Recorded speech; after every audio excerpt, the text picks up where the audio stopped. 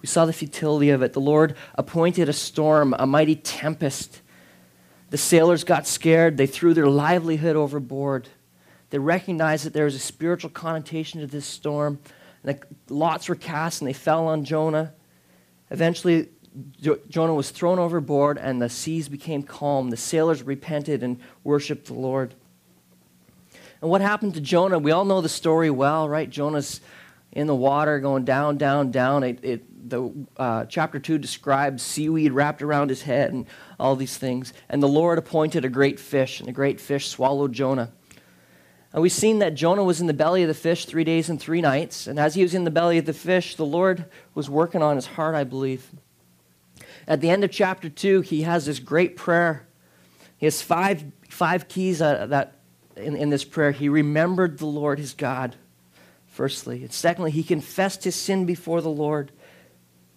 The sin of idolatry, casting down our idols. He gave thanks to the Lord. He committed to follow through the vows that he had given to the Lord. And he acknowledged that his salvation was found in the Lord, not in himself. So that's where we were. We were in chapter 2. Jonah humbled himself and he prayed before the Lord. And the Lord caused a whole bunch of indigestion in that fish, and they puked him up on the beach. And now here we are at chapter 3.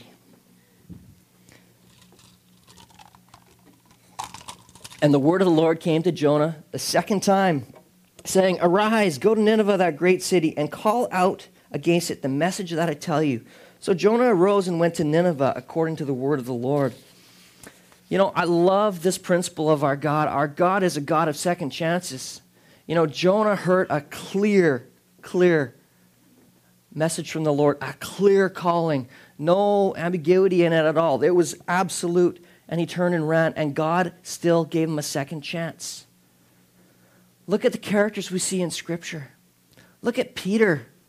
I'll go to death with you. A couple days later, I don't know that man. What did the Lord do with Peter? Start reading the book of Acts, and we see Peter before the council with John, ministering powerfully. God used him still, gave him second chances. We look at Abraham in the Old Testament. We all know that what Abraham was, he had his failings. He was the guy who lied about his wife, said, "Oh, she's my sister," because he was worried that he was going to get killed, save his hide. He's the father of the Hebrew nation. The Lord gave him a second chance. What about David? Man, we know David well, eh? Goes in the adulterer, the murderer. He had his fair share of blumberings, going before the other kings looking like a madman, drooling from his beard. And what did the Lord do with David? He gave him second chances. We know that David is known as a man after God's own heart, not because he didn't fail, but he repented and God gave him a second chance. I love the message of our God, a God of second chances.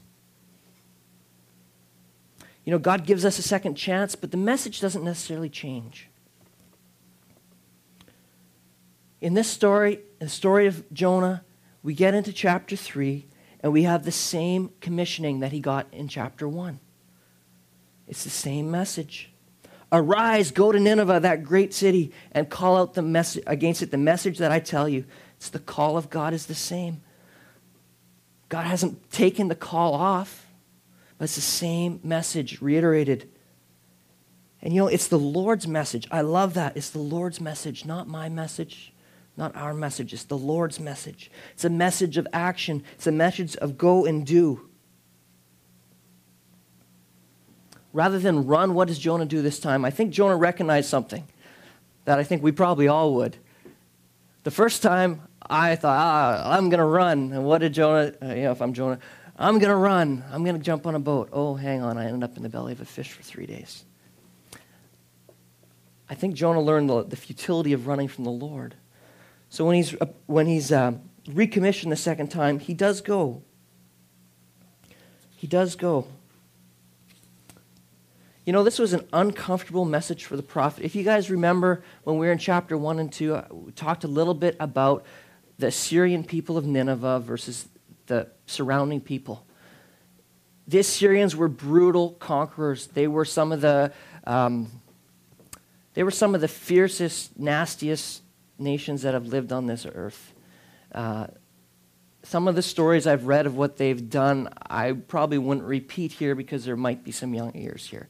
These guys were absolutely brutal. They were the enemies of the Hebrew people. This would have been going out and preaching, going out and sharing good news with people that you hate, absolutely hate. And he was called to do it. It was uncomfortable for the message, for the prophet. You know, it's not always comfortable for us to speak the word of God. I know times in my life where I've had the opportunity to share my faith. It's not always comfortable when I start. It's actually scary. When the Lord poses an opportunity to share my faith, I tend to be shaking in my boots in fear. I'm uncomfortable. Now, one truth I will say about sharing my faith is that the Lord takes the fear and turns it into excitement when I start speaking, the times I spoke. So it's an uncomfortable message for the prophet. It's the same message for the prophet, and it's the Lord's message. And it's a second chance. So now Nineveh was an exceedingly great city, 3 days' journey in breadth. And Jonah began to go into the city a day's journey. Nineveh was, the ruins even they're immense. History tells us that this was a walled city. The foundations and the wall together would have been about 50 feet high, 50 feet wide. They say 3 chariots could have run abreast on the walls. There was towers every 60 feet. There was 1,700 acres of walled city. This was no small city. There may have been as many as up to 600,000 people living in Nineveh at its peak.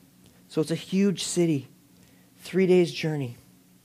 Jonah began to go into the city. He's in the city about a day, and he calls out, "Yet 40 days and Nineveh shall be overthrown." He travels and he starts to preach. I wonder what Jonah looked like.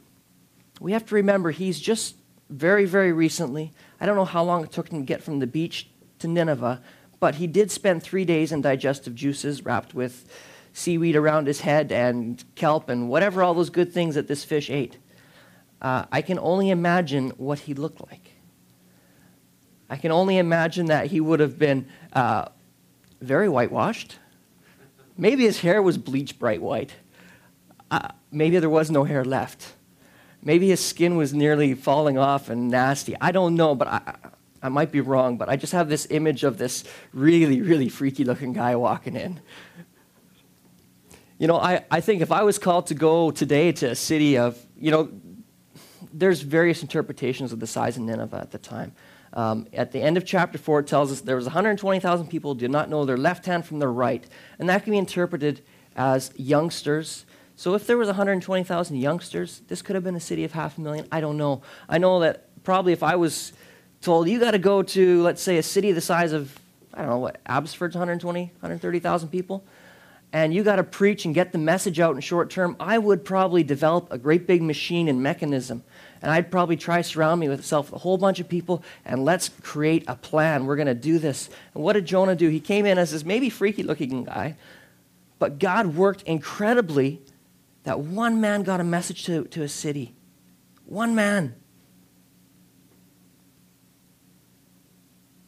Something only God can do.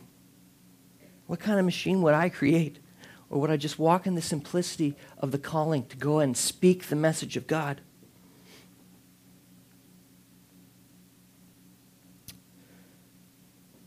I'm reminded that we are ambassadors. We are ambassadors for the Lord Jesus Christ. When you think of ambassador, what do you think of? I mean, we can think of Gordon Campbell, our ambassador to England. Whether you like him or hate him, that's irrelevant. He's an ambassador. The man is sent. He's commissioned. He is not there to speak his personal feelings. He is there to speak the message that's been given to him by the people who sent him. In this case, the government of Canada has sent this guy over to be an ambassador.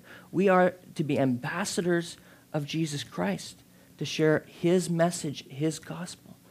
And to me, I find great comfort and hope in that. because it's not me.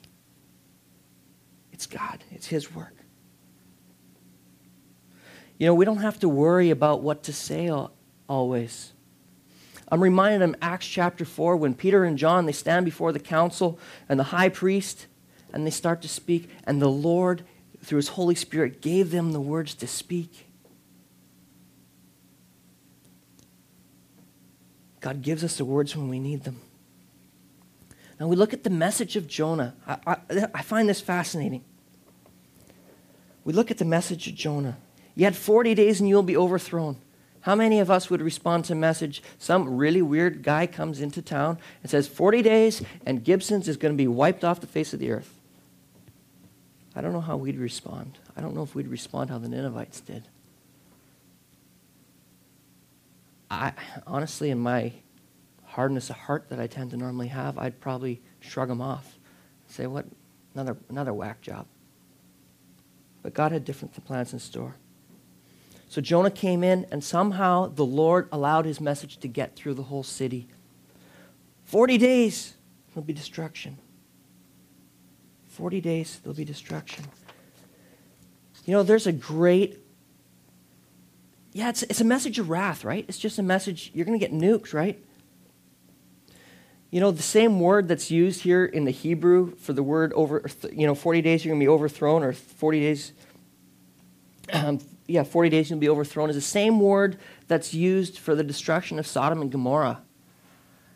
The idea of the destruction that was coming on Nineveh would have been like in Genesis 19. Then the Lord rained on Sodom and Gomorrah sulfur and fire from heaven. He overthrew those cities and all the valley and all the inhabitants of the city and what grew on the ground.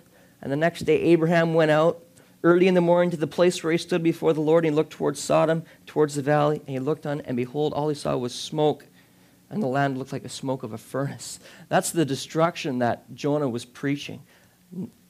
Wrath. But there's grace even in that message. 40 days. It's a short message. It's a blunt message. But it says in 40 days, God gave the people of Nineveh time to repent. I think it's a great principle to remember about our God. Our God has given us time as long as we have breath in our lungs to repent. In this time, he sent warning. 40 days. 40 days. There's time to repent.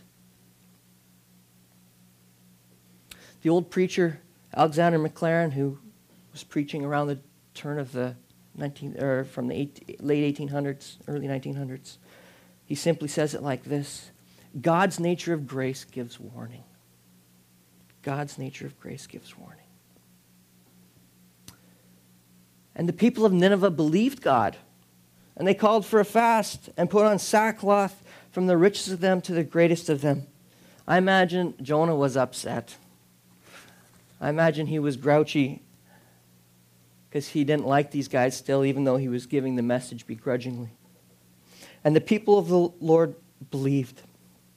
And the word even reached the king of Nineveh, and he arose from his throne. He removed his robe. He covered himself in sackcloth and sat in ashes. And he issued a proclamation and published it throughout Nineveh. By the decree of the king and his nobles, let neither man nor beast, herd nor flock taste anything. Let them not feed on drink or water, but let man and beast be covered with sackcloth. Let them call out mightily to God. Let everyone turn from his evil way and from the violence that is in his hands. Who knows? God may turn and relent, and from his fierce anger, so that we may not perish. I find it interesting that people turn, but what I really find interesting is we get into this, the word of the Lord reached the king. What did the king do? You know, somehow Jonah's preaching, Jonah's influence in Nineveh, he either had the direct ear of the king or his clear message got to the king's chambers. Either way, it doesn't matter, but his message got throughout the city. It got to the powers and authorities. I love how the king responds. What does he do? It says he took off his robe. Or first he got off his throne, and then he took off his robe. If you were a king, if I were a king, we would have a throne and garments that identify us, that are their right is given, honor is given. It's a place of honor. It's given to the throne, the person on the throne, the man wearing the garments, the man or woman wearing the garments. And the first step that he did in humbling before the Lord is he got off that throne, off the pedestal, and he stepped down. And then he took off his robes of privilege. And in an act of turning, he put on sackcloth. I don't know what their sackcloth looked like back then, but I was sitting in the Daily Black Bean yesterday, and their curtains are made out of these old burlap sacks. It's rough. It's nasty. It's not nice clothing. The king went from silk and velvet to 20 grit sandpaper. And then to top it off, he poured ashes over his head. Can you imagine how uncomfortable he would be? He comes down from his throne, his pedestal, and humbles himself before God. And then he gets together with his noble men, the knights of the Round Table, and he discusses the situation before them, the reality that they are being confronted with. I imagine that this king and his men were aware that Jonah was a prophet of the Lord, the God of the Hebrews. I also imagine that they knew some of the stories of old. I imagine they knew some of the stories of the Red Sea, Israel passing through, Egypt's army all drowning. I'm sure they heard the stories of the battles won through the desert time, the story of God's victory at Jericho. I think it instilled some fear. They responded. They responded to a message of fear and wrath. They responded on a what if. They turned on a what if. They turned on a who knows. They went out on a limb. Do you guys remember the story of the 3 lepers that were outside the city gates of Samaria? Samaria was under siege by the Syrian army. There was no food. These lepers are standing outside the door of the gates, and they're hungry, and they're finally get to the point, you know what? We're either going to die of hunger standing here, because they're not going to let us in the city because we're lepers, and they don't have food anyhow. Or we can go and see if the Syrian army, maybe won't kill us and they'll feed us. And what happened? They headed out towards the Syrian army, and the God caused the noise of these 3 guys to scare away the entire Syrian army. They went on a what if, on a maybe. What have we got to lose? They went out on a limb. And God provided food for them. In fact, food for the city. Here we see a partial message has been delivered to the Ninevite people, to the king, to the people, and they responded. A partial message. They responded with repentance. We know that repenting is turning from our ways. Turning from our ways, turning from our sin, and turning to the Lord. When these guys put on sackcloth and ashes and fasted, it was the act of mourning. That's how people mourned back then. It was mourning over their sin, over their evil. On a what if, on a who knows, God might relent. They had only a partial message. You know, today we have the whole message. That's the beauty of this. You know, in Matthew chapter 12, verse 41, we see Jesus rebuking the Pharisees. And he says, the men of Nineveh will rise up at the judgment with this generation and condemn it, for they repented at the preaching of Jonah. And behold, something greater than Jonah is here. The guys at Nineveh, they had this, you know, if you can kind of break the gospel into 5 or 6 distinct kind of sections if you organize it in your mind. They had like the first 1.5. They had a tenth or a quarter of the whole story. They had a lesser message from a lesser prophet. We today have the full message from the perfect prophet, Jesus Christ. They repented on a who knows. You know, today we have that whole message. You know this, the message that was given to the Ninevites applies today. We don't like to talk about it. We don't like to talk about wrath. We don't like to talk about judgment in our culture. But the reality is that the Word tells us, Romans 3:23, that for all have sinned and fall short of the glory of God. Romans chapter 6, verse 23 tells us that the wages of sin is death. You know, the old preacher Charles Spurgeon said it like this: have we not all sinned? If our iniquities could now be revealed, and if on every man's brow were written his sin, which of you would not put his hand to his forehead to hide his iniquities from his fellows? I read it written that simply and thought, oof. If you guys could see my sin, I wouldn't be standing here. Believe me. We've all sinned and fallen short. In Hebrews chapter 9, verse 27, it says, just as man is destined to die once and after that face judgment. The wrath and judgment, that's what Nineveh heard. And it still applies today. But you know what? They only got the partial message. Today we have the whole message. It's not who knows if God will relent. It's we know God will relent if we turn to him. You know, Romans 6:23 doesn't just say that the wages of sin are death. The statement finishes, but the gift of God is eternal life in Christ Jesus our Lord. One might say, how can that gift be given when we've all sinned? When the wages are death.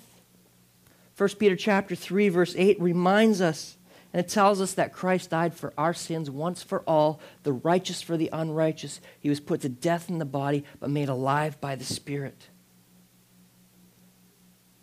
The righteous for the unrighteous. He died for sins. And then God's made the ground level. There's no pedestals. Ephesians 2:8 and 9. For by grace you've been saved through faith, and this not of your own doing. It is the gift of God, not by works, so that no man may boast. It's not my goodness. It's not my morality. It's only because of Jesus' work on the cross. We've got to remember that we're coming into Christmas time. We're seeing gifts, right? Lots of gifts. What good is a gift if it stays in the box with the wrapping paper on it? For a gift to be utilized, it needs to be received and opened and unwrapped. John chapter 1, verse 12, but to all who receive him, to all who believed on his name, he gave the right to be called children of God.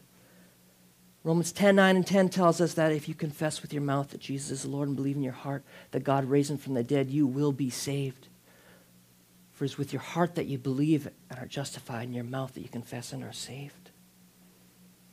You know, a lot of us here believe, a lot of us here have confessed with our mouth. You know, and there's a great promise when we believe and have confessed with our mouth. John chapter 5, verse 24, Jesus' own words. Truly, truly, I say unto you, whoever hears my word and believes in him who sent me has eternal life. And this life and has passed over. Sorry, reading my two verses at the same time, mixing them up. Truly, truly, I say unto you, whoever hears my word and believes in him who sent me has eternal life and does not come into judgment, but has passed into the death from life. And 1 John 5, 11 through 13. And this is the testimony. God has given us eternal life, and this life is in his Son. He who has the Son has life. He who does not have the Son of God does not have life. I write these things to you who believe in the name of the Son of God, so you may know that you have eternal life. You know, in Hebrews, we have assurance. In Hebrews 9:27, we saw that we're destined to die once and we're going to have judgment. This is just like Romans 6:23. It's the first section of the statement. The paragraph isn't finished. The thought, the statement, the truth, the doctrine isn't completely finished in Romans 27. It finishes that thought in 28. So Christ, having been offered once to bear the sins for many, will appear a second time, not to deal with the sin, but to save those who eagerly await him. God is our Savior. We have the complete message of the gospel, God's complete plan, not just the wrath. We know that, there's wrath, but there is grace and mercy at the foot of the cross. It's not a plan based on my faithfulness. It's a plan based on God's faithfulness. You know, if you're here today and you don't know Jesus, you have not asked Jesus to be Lord of your life. And it's as simple as confessing our sins before the Lord, coming before him saying, I am a sinner. I repent. Come and change me. I believe in you. John 1:12 tells us, yet to all who received him, to all who called on his name, he gave the right to be called children of God. When we call on his name, we give him that right. Eternal hope.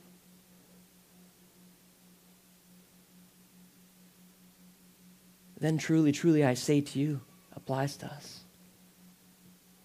You know, for those of us who know Jesus, you might be saying, well, yeah, I know this. But you know, we all need to be reminded of the simplicity of the gospel.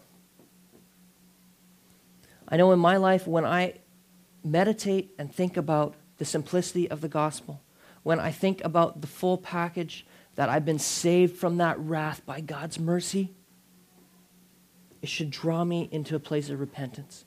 Because, man, I slip and fall. But we saw at the beginning that God's a God of second chances. He wants to extend his grace and mercy.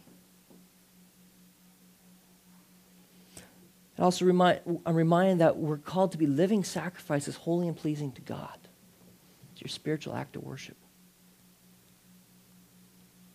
In light of the gospel, in light of the complete message, the message of hope and joy, I'm reminded that I'm not to be religious, but I'm to be ready to share. Colossians 4, verses 2 to 6 tells us to continue steadfastly in prayer, being watchful in thanksgiving. At the same time, pray for us also that God may open the door for the word to declare the mystery of Christ, on the account for which I am imprisoned, that I may make it clear, this is how I ought to speak, but walk in wisdom towards outsiders, making the best use of time. Let your speech always be gracious, seasoned with salt, so that you may know how you ought to answer each person. That's my prayer in my life, that I would learn to speak with grace and compassion, that I might speak salt and light, that in light of the gospel, in light of the full message, in light that I've been saved from wrath by God's grace, his free gift, that I would be brought to action. Jonah's message was a message of action. Go and do, go and speak. It was a simple message of speak. It wasn't build programs, build this and that. It was speak. Remember what the psalmist tells us? The psalmist tells us that God wants a humble and contrite heart, a heart full of thanksgiving. Thanksgiving for Jesus' work on the cross every day should bring me to my knees in thanksgiving and repentance. I confess that I don't every day, not how I ought to. But this is for me, I tell you people, it's for me to speak, to be prepared to give an answer for the hope I have, to ask the Lord for opportunity, to ask the Lord to humble my heart, to remind me of the places where I ought to be thankful, and I'm not.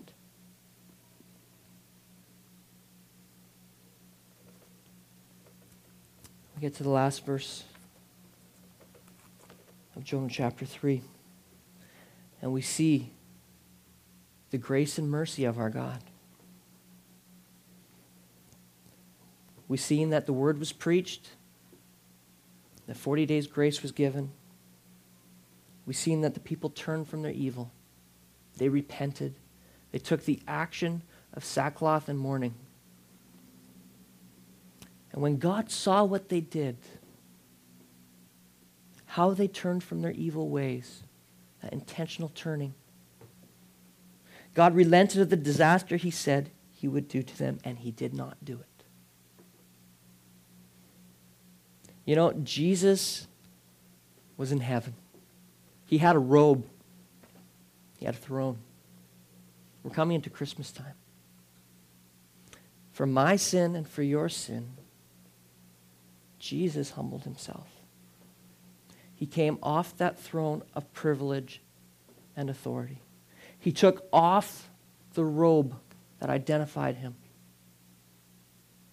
And he was born a baby in a manger to die for our sins.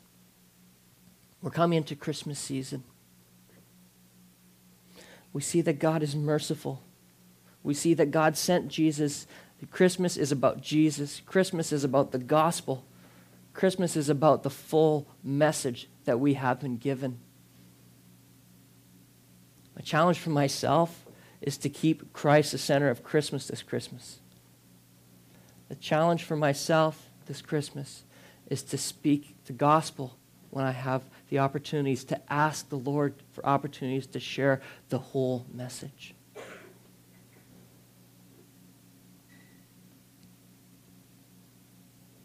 That's my challenge to myself, I think to all of us. When we're with our family, when we're with our friends, when we're exchanging presents and gifts, let's remember that the gifts they really are, it's not about the stuff, it's to serve to remind us of the gift that God sent.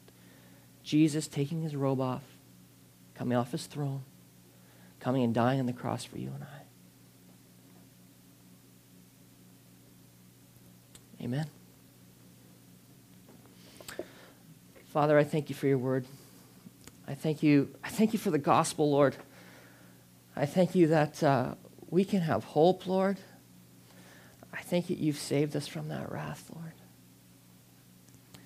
And Jesus, if there's anyone here that doesn't know you, Father, I pray that you'll just touch their hearts with your grace and your mercy, Lord. I thank you and praise you for who you are, Lord. I pray that we would keep you central and above all and before all. Just thank you and praise you, Lord. In Jesus' name, amen.